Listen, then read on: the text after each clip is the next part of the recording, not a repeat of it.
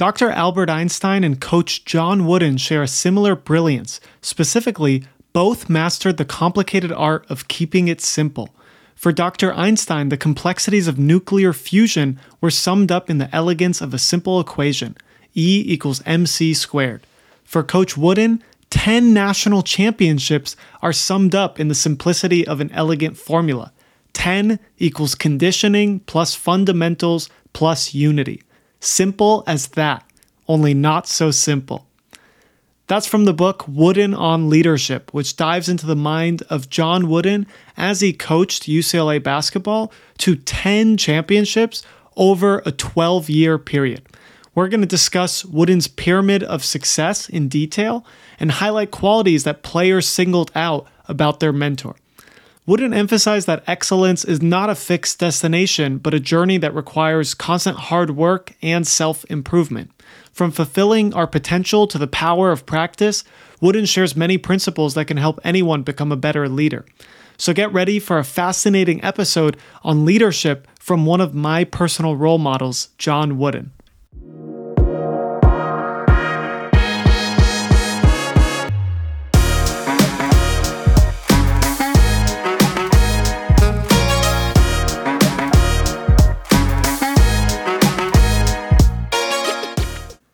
I believe leadership itself is largely learned. Certainly, not everyone can lead, nor is every leader destined for glory, but most of us have a potential far beyond what we think possible. As I read this quote from Wooden, I immediately thought of Anton Ego in the movie Ratatouille. He gives this very great speech on being a critic, the trouble with being a critic, defending creativity, and part of that is how he talks about anyone can become a chef. And this was a famous phrase in the movie. Anton Ego said, "In the past, I have made no secret of my disdain for Chef Gusteau's famous motto, 'Anyone can cook.' But I realize only now do I truly understand what he meant. Not everyone can become a great artist, but a great artist can come from anywhere. It is difficult to imagine more humble origins than those of the genius now cooking at Gusteau's, who is, in this critic's opinion, nothing less than the finest chef in France." We know that in Ratatouille, he was talking about a rat who's passionate about cooking, but I think this is a funny analogy because it's just as easily applied to anyone else with that hard work and passion to fulfill their potential. And we will see this is a core belief of John Wooden. If you apply hard work and you're passionate about something, you could fulfill your potential way beyond than what most people would think if you don't have maybe the athletic ability or the natural talent. I even think about in the sports world, people like Tom Brady or Giannis Antetokounmpo, Nikola Jokic in the NBA. These are people who came into the league with lower draft positions and may have been a little bit chubby, like Jokic was chubby before, Giannis was a very skinny guy. And with hard work and consistent effort, they became some of the best players in their league. And Tom Brady arguably is the best player in NFL history. So I think this core element of John Wooden is something we're going to see again and again. He believes that it is up to our responsibility, not necessarily to win, but to become our best selves, to fulfill our potential. He would go on to say, Americans, perhaps by nature, are most competitive. In sports, business, and almost all areas of life, they not only ask who's number one, they want to be number one and constantly compare themselves against that standard. Am I the biggest, the best, the fastest? However, for most of my life, I have believed these are the wrong questions to ask. His dad would share critical wisdom with Wooden when he was young about what is the right thing to strive for. It's not winning, it's fulfilling your potential. His dad would say, "Sons, don't worry about whether you're better than somebody else, but never cease trying to be the best you could become. You have control over that, the other you don't. Time spent comparing myself to others," he cautioned, "was time wasted." So early on in John Wooden's life, he's learning from his father this stoic philosophy of focusing on what you can control and stop comparing yourselves to others, stop thinking about winning or the destination, the end result. Focus on the process. Be the best that you can, fulfill your potential. And if you do that, you will find success and the rewards will come after. John Wooden would say, "For most of my life, I have believed that success is found in the running of the race." How you run the race, your planning, preparation, practice, performance counts for everything. Winning or losing is a byproduct, an after effect of that effort. For me, it's the quality of your effort that counts most and offers the greatest and most long-lasting satisfaction. Although he was the most winningest coach in college basketball history, he did not even focus on the winning. He focused on his potential and on that journey, and he realized if he does this, the score will take care of itself. He will end up winning. It will be the natural byproduct of his great performance. So John Wooden first begins his coaching career in the early 30s, and he was hired to coach English while coaching multiple sports in high school, coaching football, basketball, and baseball. And when he first started coaching, he didn't think he was a very good coach. He had just started at this role, but he had that internal soundtrack that he can become a great coach. And over the ensuing 40 years, he developed his Pyramid of Success framework, which encapsulates all the leadership lessons that he feels makes him a great coach. So the book is not really a biography. It's not necessarily going through John Wooden's life step by step. It instead goes deep into his Pyramid of Success framework and each of the pillars of that pyramid. And then it talks about many stories or different leadership concepts that he believes any leader should follow. And it includes really great stories from some of his former coaches and players that he worked with. So I'm going to be starting off with the Pyramid of Success. We're going to go through each of the main pillars of that Pyramid of Success, share some stories from John Wooden as well, and then we'll go into some of the values that he believes any great leader should exemplify. The very first cornerstone of the pyramid is industriousness. You must rise early and work late. It became one of the first lessons my brothers and I learned. There is no trick, no easy way to accomplish a difficult task. No substitute for good old-fashioned work. So we see this first pillar for John Wooden is that hard work. We can't simply be going through the motions in our job. We need to be working hard, and there's no way to get around that. Now, the second cornerstone is that enthusiasm or passion. He would say, as a leader, you must be filled with energy and eagerness, joy and love for what you do. If you lack enthusiasm for your job, you cannot perform to the best of your ability.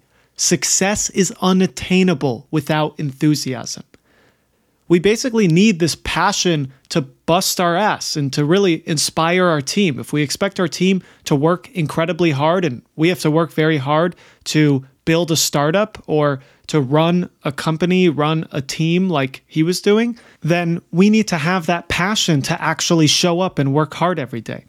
And he would say how that combination, hard work and enthusiasm, it is very powerful together. Hard work and enthusiasm are contagious. A leader who exhibits them will find the organization does too. As we use our hard work and our passion to build something, we inspire everyone around us, our team, to do the same. And I think for me, this resonated very much with the PayPal team when I was speaking with the author Jimmy Soni of the Founders book, because he would talk about how the PayPal team, they would work incredibly hard. They were working on a very challenging problem and they would work incredibly hard. But there was this natural passion and excitement to create the first online payment solution, or this very functional online payment solution. So we see these two pillars of the Pyramid of Success to John Wooden is hard work and enthusiasm. And we know those two things together help people reach their potential way beyond what skeptics may think is possible. Now, the other three traits for the foundation of the pyramid, the very bottom layer, are friendship, loyalty, and cooperation. When he spoke about friendship, he usually would refer to finding respect and sharing camaraderie. It doesn't mean you necessarily have to be buddy-buddy, but you just want to build this mutual trust between each other. With loyalty, he cautioned that if you're only thinking about your concerns and your own interests, then you're never going to build loyalty amongst your team. You have to be thinking from the other person's point of view and create those win-win relationships. Now, the final block, cooperation, is where you want to assist your teammates make their job easier. And as a leader, it's very important to make the environment psychologically safe so other people can challenge assumptions. Wooden would say, a strong leader accepts blame and gives the credit. A weak leader gives blame and accepts the credit. So we see from this, cooperation is not just making your teammates' jobs easier, but as a leader, you also have to give them the carrot when they do well and take the blame so people feel that they're allowed to take risks in the future. If you are always admonishing your employees when they take that risk, then they will slowly stop taking any risk. So we're now going to move into the pyramid's second tier. And in the second tier, this is much more about head than heart. We know the first tier is some of that heart, that hard work and enthusiasm. The second tier is more about your head, starting with self-control. Wooden would go on to say, self-control in the little things leads to control of bigger things. For example, the reason I prohibited profanity was because it was usually caused by frustration or anger. I felt that a player who couldn't control his language when he got upset during a scrimmage would be more likely to lose control in more damaging ways during the heat of competition. Fouling, fighting, or making other poor decisions that would almost always hurt the team. There's a powerful story that is very similar to this in The Last Dance, the documentary on Michael Jordan, where the Pistons, the bad boys, had beaten Jordan's Bulls in 2 straight playoffs in the late 1980s and early 1990s. And now they were facing off for the 3rd straight time, and they would constantly get smacked to the floor. They would constantly get beaten up during play. And in the past matchups that they had with the Pistons bad boys, the Bulls would constantly complain and they would get angry, they would get upset, and their quality of play would worsen over time. So Phil Jackson had inspired his team, through the use of meditation, calming emotions, he had inspired his team to, instead of building up their emotions and letting frustration get the best of them, they would now get up from the floor after being smacked to the floor on a layup, for example. They would get up and not respond at all. They would just walk to the free throw line, not be angry, not complain with refs. And that act showed the Pistons that they couldn't intimidate the Bulls anymore. This self-control of your emotions, it was so powerful that the Bulls were able to signal to the Pistons that, listen, it is our time now. We've conquered your mind games. And we see this was a similar mentality for John Wooden. He didn't want his players at UCLA and his former teams to lose control while they're playing. And it's even more powerful that if you're able to keep control of your emotions, even when the other team is trying to physically intimidate you, it could be that much more of a signal that you are not going to back down to the challenge. Moving on to the second block in this row, we have alertness, or in many ways, it's awareness. And this is where you must respond to the types of competitive threats, like innovator's dilemma types of threats, before they erode your core business or before they stifle your team. He would say, a driver who's asleep at the wheel will crash. The same happens to organizations whose leader does not exhibit alertness. Their common refrain, I didn't see it coming. So for John Wooden with basketball, this could be in the regular season if he sees that certain plays, his team is more likely to commit turnovers, he starts realizing this is something we have to work on because in the playoffs, another team may take advantage of us. And we've seen this in the business world as well with people like John Malone. When he realized that the government was going to come in and force him to separate his TCI business, both the cable operator business and the cable channel business, he did it himself and he separated out Liberty Media. And then we know he went on to build more of his net worth with Liberty Media. It's the current holding of much of his net worth today. So this is alertness. It is this innovator's dilemma type of response to any competitive threat in your core business.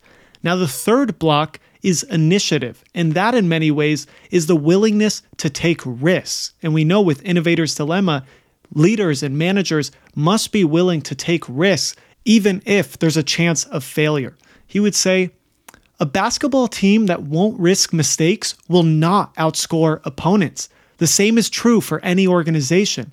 Don't live in fear of making a mistake. Failure to act is often the biggest failure of all.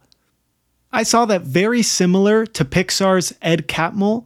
Wooden would keep experimenting with new tactics and strategies on the court, even if it meant losing a game in the short term, to try to improve, to try to find new opportunities for growth and excellence. He would say, a good leader always seeks improvement. Always. This list is an example of the answers I came up with when I asked myself the question, how can we improve this year? Accepting the status quo means the leader feels no further improvement can be made. I never reached a point in 40 years of teaching basketball where I felt no further improvement could be made. And that applied to every area of the game, including my own leadership skills. So we can see very clearly with John Wooden, he has this mentality that we must take the initiative. We must have that willingness to take risks. We must be aware of the competitive threats that are showing up in our business. And we also always have to be learning and growing, finding that area for improvement because there may be an opportunity for even better performance in your organization. And he was very much afraid of complacency. He felt like the infection of success is complacency. My message sounded an alarm. Specifically, don't assume that past successes will happen again in the future. I wanted each player to be very aware that UCLA's 2 recent national championships did not guarantee them anything in the coming season. The championships belong to previous teams, not them. That type of paranoia of complacency is a great way to avoid the innovator's dilemma. Now, the fourth block of this second row of the pyramid was on intentness. And intentness was mainly a persistence to keep trying, keep giving it your effort when others have given up. Now, I want to transition to what he called the heart of the pyramid, and this was made up of conditioning, fundamentals, and unity. We know those 3 keys that his co-author felt like made up the core of John Wooden. When it comes to conditioning, John Wooden wanted his players to have both the physical fitness side, like being able to handle full court press across a 40-minute game, very intense ask, and the mental resilience, the mental side, like bouncing back from challenges. And I think even if we're in cognitive domains, we still should prioritize this basic level of conditioning. Maybe it's not full court press across a 40-minute basketball game, but definitely I think for even cognitive people, an hour a day of exercise, it keeps your mind active and it helps release all those endorphins, different dopamine chemicals into your body. Now, when it comes to fundamentals, John Wooden was very much a student of the game, and that's what he recommended to his players as well. He would say, you must know all facets of your job, not just parts of it, and be able to execute quickly and correctly. And as we know, to do this, he felt like we should be lifelong learners. He would say, the best leaders are lifelong learners. They take measures to create organizations that foster and inspire learning throughout. As we know, there's many famous people that I admire, we look up to, like Charlie Munger and Warren Buffett or Bill Gates, who have read thousands of books over their lifetime. And they are these clear examples of lifelong learners and clearly have reached these pinnacles of success in their careers. And John Wooden, he was a huge proponent of the lifelong learner mentality. That was his core trait of the fundamentals, the very heart of his pyramid of success. His former player and assistant coach, Denny Crum, would describe further John Wooden's lifelong learner mindset mentality even after coming off of 4 straight NCAA championships. Crum would say, I brought with me some experience and my own ideas, which he welcomed. Those he liked, we put in during practice. If they worked, fine. If not, we took it out. He never thought his way was the only way. Coach would say, I don't need yes men. If they're going to say yes to everything I do, I don't need them around. We probably know many leaders, if they're coming off that much success, 4 straight championships, or being the biggest sales company in an industry, they become maybe stuck in their ways, or they don't necessarily want to listen to outside feedback and look for those points of improvement. But we know with John Wooden, that was not the case. He was always listening. He was always open to taking a chance on new opportunities, new strategies, and looking for these ways that maybe it will lead to slightly better performance. He was afraid of that complacency, and he wanted to be this lifelong learner. Now, the last block was unity, and unity was basically team spirit, an eagerness to sacrifice personal interests or glory for the welfare of all. And this is where I believe you want those A players, as we know many executives have talked about wanting the most talented people, that's expected, but you don't want necessarily a selfish team. You want people who are A players, but they could work together. And the team that reminds me of that most, in the NBA at least, is the Spurs. For many years, Tim Duncan, Tony Parker, Manu Ginobili, Kawhi Leonard, they were all incredible players, but they didn't let the ego get the best of them. They were better as the sum of their parts than as individuals. And Wooden would say, your team becomes greater than the sum of its players with this team spirit, with this unity. So we want to find ways to build that camaraderie, that mutual trust amongst your team, and make sure their egos don't get ahead of them. And at times that leads to teams being split up, like the Kobe Shaq era of the Lakers.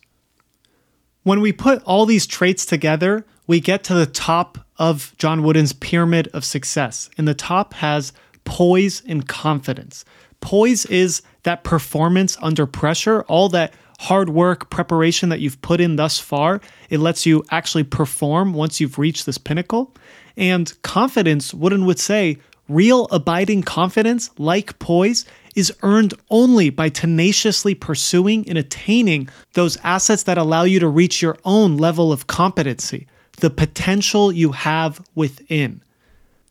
So now we're at this top of the pyramid. We have the poise and confidence. And once we close off, we've put in all our hard work, our enthusiasm, bringing the team together, we are at the highest block, topping off the pyramid. And that is what John Wooden likes to call competitive greatness. In competitive greatness, like we mentioned earlier, it comes regardless of the win or the loss. John Wooden would not focus on winning. He would not even mention winning to his team, but rather competitive greatness comes when you give it your best in the highest of stakes and you enjoy that journey. You are that lifelong learner. You're appreciating the journey along the way. He would say, the hard struggle is to be welcomed, never feared. The struggle itself, the test, is what gives value to the prize and is something the competitive leader truly revels in. So we see here how he's not defining success as simply winning the game. He is defining it as overcoming that struggle, as really bringing out your best in the highest of moments. And he would continue with, I believe that personal greatness is measured against one's own potential, not against that of someone else on the team or elsewhere. Each member of your team has a potential for personal greatness. The leader's job is to help them achieve it. I thought this was really great wisdom because we live now in the social media age where we constantly compare ourselves to others, and in many ways that could bring us down. And in reality, we should be thinking in this John Wooden mold that personal greatness is truly becoming a better version of ourselves and doing our best, giving it our best every day. If we fulfill our potential, that is really this personal greatness. That is really success, becoming better every day, working hard, working with passion or enthusiasm. And as a result, we will get those byproducts. We will win in our game, or we will have a successful company, for example. But I really think in the social media age, we compare ourselves so much to our peers, when really we should define our success based on our own improvement over time. This was his father's sage advice to him. When you've done your best, you may call yourself a success. And we know with John Wooden, all those championships, 10 championships, all the rewards will be a byproduct of that daily practice and hustle. We're now going to transition from John Wooden's pyramid of success into some of the stories across his career that reveals core insights and frameworks for leading a team or leading any organization. And it starts with good values are like a magnet. They attract good people. So this framework, John Wooden would share a story that back in the day when he was playing basketball, he was getting paid $50 per game to play. And it was this really tough situation that he had to drive through a deathly snowstorm with one of his teammates just to get to their game in time. And his teammate and him, they drive through the snowstorm. It's very dangerous. Luckily, they end up arriving to this game at halftime, and the team is down, and Wooden and his teammate, they come into the game, and they end up helping their team win the game. So they end up getting that end result. But when the game ended, the owner went to Wooden and his teammate, and he handed them each $25. He didn't hand them the full $50. He was trying to signal, you only played half a game, so I'm only going to give you half pay. And Wooden, he responded in a shocked sense. He would say, right there, he revealed his true colors. My friend and I had risked our lives driving through that snowstorm for him, and I had then helped his team secure victory. But as I learned when he handed me the money, all this meant very little to him. It meant a lot to me. His values were not my values. We would see repeatedly throughout the book how Wooden's values would transcend winning or status in any way. His former player would go on to share another story saying, in 1947, we got invited to a big national tournament. One problem, they prohibited blacks from playing. One of our teammates, Clarence Walker, was black. Coach Wooden turned down the invitation. He wouldn't leave Clarence behind. It happened again the next year. We got the same invitation. Again, Coach Wooden turned it down. This time, the tournament backed off. They changed the rules. Only after that would Coach accept the invitation. So for John Wooden, he really believed that these good values are like a magnet. They will attract the right people. They will attract good people to seek you out and to try to find you. And probably the most prominent example of this for Coach Wooden was with Kareem Abdul-Jabbar. So as John Wooden was coaching UCLA, this generational high school prospect, Kareem, was coming up, and pretty much every coach in the country was clamoring for his signature. They were trying to get Kareem, meeting with him, suckering up to him. But Wooden, he had this rule in place that he would wait for players to come to him. He would say, seek those with a fire in the belly enthusiasm for your organization. The last thing you want is people in your organization who had to be talked into being there, who needed convincing that your team was worthy of them. So eventually, Kareem decided that he wanted to choose UCLA. He sought out John Wooden. He ended up meeting with John Wooden, learning about the values that Wooden puts out. And he ended up choosing UCLA for these values. He was looking for someone with these similar good values like race equality and a great academic program. Former players were speaking very highly of Wooden, and Wooden having this really blind look to any type of color. We saw the last example with turning down the invitation when they don't let black people play in the tournament. That is very appealing to Kareem and his own values. So Kareem would go on to share some of the things that set apart John Wooden. He would say, winning was never mentioned by him. For Coach Wooden, it was, fellas, we've got to play at our best. Let's do that. That's a lot different from saying, fellas, we've got to win. A lot different. Race, religion, they didn't matter. What mattered was the effort you made on the court and in the classroom. What mattered was your behavior, your conduct, your values. So these types of values in John Wooden clearly brought Kareem Abdul-Jabbar, one of the greatest players in NBA history, to UCLA, to want to be coached under John Wooden. And Kareem, he shares this about Wooden with his winning mentality. Wooden does not focus on winning. He focuses on playing at your best and not caring about race or all the other smaller things that don't necessarily contribute to your best. And Wooden also had a very core impact on Kareem in the leadership department. Kareem would go on to say, one of his strongest assets as a leader was his patience. A lot of players were skeptical about various things, and it would take a while to win them over. Coach would let them try it their way and fail. He was good at that. It's the best way to teach, because after they failed, they wanted to know how to do it right. They wanted to learn how to do it right more than they wanted to prove coach wrong. So here's this 57-year-old guy, and he gets out there and shows them how to do it right. He knew how to do it right in all departments. We could see how big of an impact Coach Wooden had on Kareem Abdul-Jabbar, and it led him to develop his own strong values as he went forward and entered the NBA and then became one of the greatest players, all-time leading scorer up until this year in the NBA. And we know as well, this mentality, good values are like a magnet, they attract good people. That can be a double-edged sword as well, which means if you have one selfish player or one ball hog, for example, that can ruin the team just as much as organizing a bunch of good players can make the team excel. Wooden shares, consider what happens when you bring an individual on board for whom character doesn't count for much. You've placed a rotting apple into a barrel of good ones. This is a terrible mistake for a leader to make.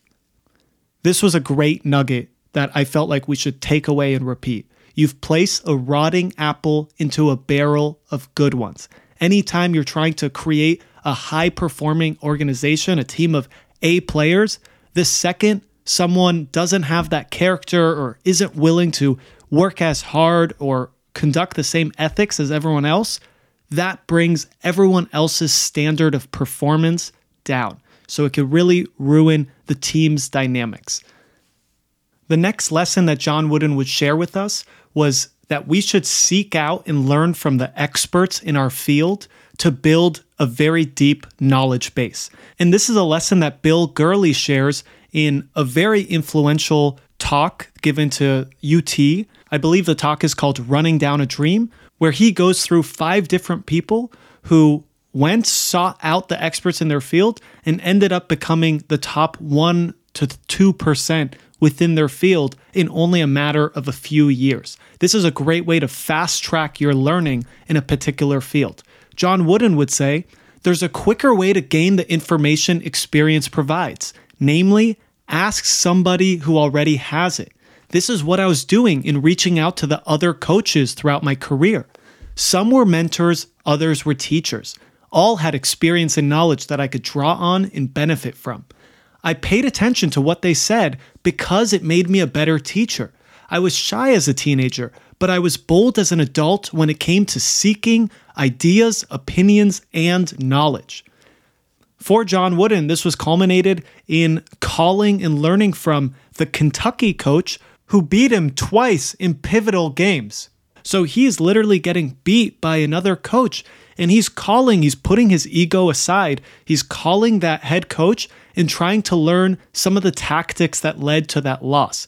And I think this is a great way for all of us to approach life, seeking out experts in your field, even experts in adjacent fields. And as you know, I think the goal of this podcast in some ways is learning from experts across many different fields to try to build a much deeper knowledge base and gain that semi-experience. Any way that you could build knowledge and have some pattern matching ability to solve problems that you may have never seen before in your own experience. Now, the reverse of that for John Wooden was, although we could seek out others for advice and seek out all that expertise, that knowledge, he would tell us that leaders, CEOs, coaches, they must have the courage to make the tough decisions at the end of the game or in the critical quarterly meeting in a company, even if it upsets people. And this was a clear framework of Ben Horowitz as well. He would talk about how the leader has to be able to make the final call. They must have that courage and not try to split that decision across 5 different people, adjudicate the responsibility. Wooden would say, that's just one of the many things that makes leadership at times a solitary profession. You are the person charged with making the final tough choices, while everybody else has the option of sitting on the sidelines complaining about it. So the next couple stories I want to share about John Wooden have to do with bouncing back from failure. In many ways, John Wooden was kind of a silent motivator. He felt like the most powerful motivation tool was oftentimes a pat on the back, or in this sense, approval from someone that you respect, you look up to. Like with his players, he was someone with those high values, so they looked up to him, and he in many ways thought the carrot is greater than the stick. He wants people to try their best. As we know, his core philosophy is work your best every single day. And when he recognizes that, he gives you the pat on the back. Now, with failure, when you don't necessarily perform to the standard, he had this built-in expectation that you would be able to bounce back and in many ways benefit from your failure. He would say, when the going gets tough, the tough get going. Most worthwhile things in the competitive world come wrapped in adversity. After reading this, I immediately thought of the soundtracks book that we just finished. That idea to amplify the internal thoughts and soundtracks that boost improvement, daily improvement, rather than inaction, putting yourself down. It causes inaction. You end up not making the next decision or moving forward. And I really think in many ways, John Wooden believed in post-traumatic growth. Anytime you're experiencing a lot of stress or a big failure, such as not getting a job you wanted, your company's not performing as you expected, you didn't get into the college you expect, you're diagnosed with a potential chronic condition, for example, all of these are times when you're hit with this stress, this real negative event. John Wooden, in many ways, would believe that this is an opportunity for growth. This is an opportunity for improvement, and using that potential slight or using that lost opportunity to find an even better option. With Wooden, this experience was most visceral when he was choosing which college he wanted to coach at. And originally, John Wooden actually wanted to become the head coach of University of Minnesota. It was closer to home from him. He had much more recruiting connections on the East Coast than on the West Coast, UCLA. But the problem was University of Minnesota had offered to him the role of head coach while keeping on the current head coach as an assistant coach. They wanted to move the current head coach down one position into assistant and then keep John Wooden or bring in John Wooden as the new head coach. And John Wooden, he obviously didn't want to do this. This would lead to a culture clash. They would have different philosophies on coaching. It's very hard to keep the old head coach if you're trying to bring in many new tactics and strategies. So he told University of Minnesota to give him an answer by 6 p.m. on that weekend if they're willing to bring him in without the old coach, if they're willing to just straight out fire the old coach and bring in John Wooden as the head coach of University of Minnesota. Now, it was on the weekend, I believe it was Sunday, John Wooden was sitting at home waiting for the call from University of Minnesota. He thought he was going to receive a call, and 6 p.m. comes, no call. 6:30 p.m. comes, no call. 7 p.m. comes, he gets a call. He's excited. He runs to the phone. He picks up the phone, and it's UCLA. And UCLA was now asking, what's your decision going to be? And John Wooden, since at this point it had been past 6 p.m., he hadn't heard from University of Minnesota. He gave them this deadline, but he hadn't heard from them. He decided to accept the UCLA Bruins coaching job. But the problem was Minnesota had actually agreed to his request of firing the old head coach. The only issue was that they couldn't physically make that call. The call never actually went through to John Wooden because there was a blizzard. So at this point, we're seeing this feels like a very visceral hit to John Wooden. It's the coaching position that was close to home. He had connections. He thought he would be a better coach at University of Minnesota, but he had already agreed to the UCLA job. He has those high values, so he knew he had to stay true to his word with UCLA. And really, he decided, this is the position I'm in. I'm going to make the best of my coaching job. I'm not going to do a worse job, for example, hoping that eventually I could go to Minnesota. And as we know, he did end up becoming one of the greatest coaches in college basketball history, right? So he turned this potential negative for him, this negative experience, into a huge positive. He shares a very similar lesson with Kareem Abdul-Jabbar as well. In college, while Kareem was playing, they decided to outlaw the dunk. So college basketball, for a few years, they were not allowing players to dunk anymore. I think they felt that it was too easy of a basket. And in this sense, Kareem, it was one of his strong suits. He's very tall. He's a big center type of player. He now had to change his game a bit. And John Wooden shares how because they outlawed the dunk in college and Kareem had to adjust to this new game, he ended up developing what Wooden says is possibly the greatest offensive weapon in the NBA, Kareem's sky hook. Any basketball fan knows that may be the most unguardable shot ever. It's one of these shots, he shoots the ball over his head with the other player on the other side of his shoulder. It's very hard to block. It's very hard to guard. And it's a big reason why Kareem ended up becoming one of the greatest scorers in the history of the NBA, one of the greatest players. So we're seeing here two great examples of a negative experience for both Wooden and Kareem, and finding ways to actually benefit from that, finding ways to bounce back when the going gets tough, the tough get going, and turn that negative into a positive.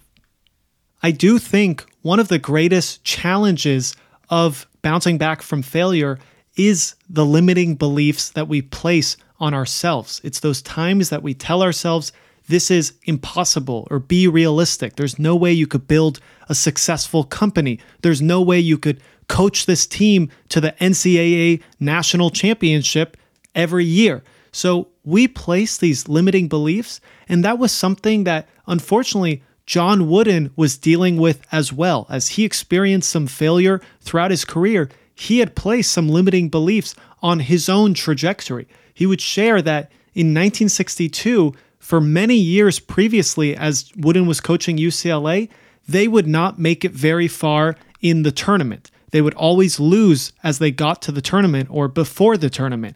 And he placed much of that blame on the fact that UCLA would play in these very poor, dingy practice facilities. Unfortunately, they hadn't built out Pauley Pavilion, their state-of-the-art gym right now.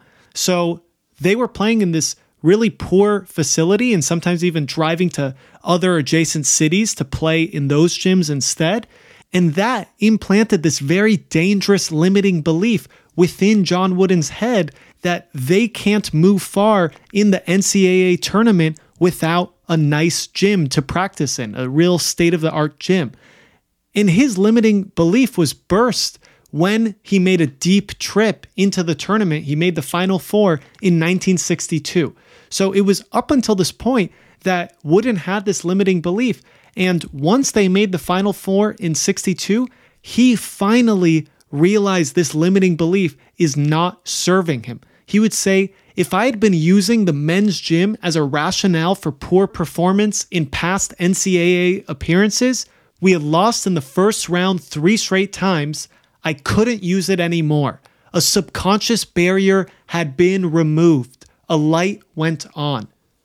So I think there's a real power in trying to remove our limiting beliefs however possible. And I especially think in some ways seeking out those experts or mentors, getting close to peers in your industry, this is a great way to remove or lower your limiting beliefs because you will actively see these examples of people who have exceeded despite the wildest challenges in their career, starting from nothing and building these massive businesses. I love reading these stories of famous entrepreneurs like Sam Zell or John D. Rockefeller, Ken Langone, one of the founders of Home Depot. All these people, you read their stories, you see these examples of people who have exceeded even the toughest of challenges, going from the very bottom to the top of the food chain, and it makes you believe that that is possible. It removes those limiting beliefs and it helps you in your own efforts at bouncing back from failure. It gives you that internal motivation that you can actually bounce back, respond to failure, even when you didn't think it was possible before. The last, but certainly I feel like the most important lesson from John Wooden is his words, "How you practice is how you play." He would say, practice, that is the process of your preparation, is where championships in any context are won.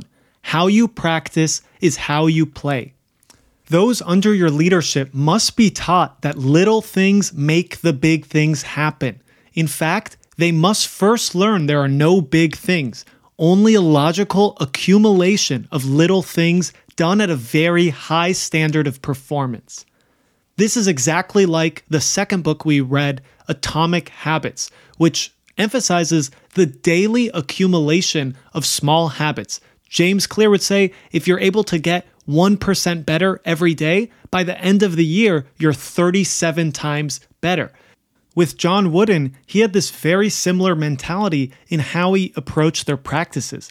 He believed that this consistent daily improvement, this small accumulation of wins, will lead to big gains, like the eventual championships. One of his players would say, Coach Wooden taught that great things can only be accomplished by doing the little things right.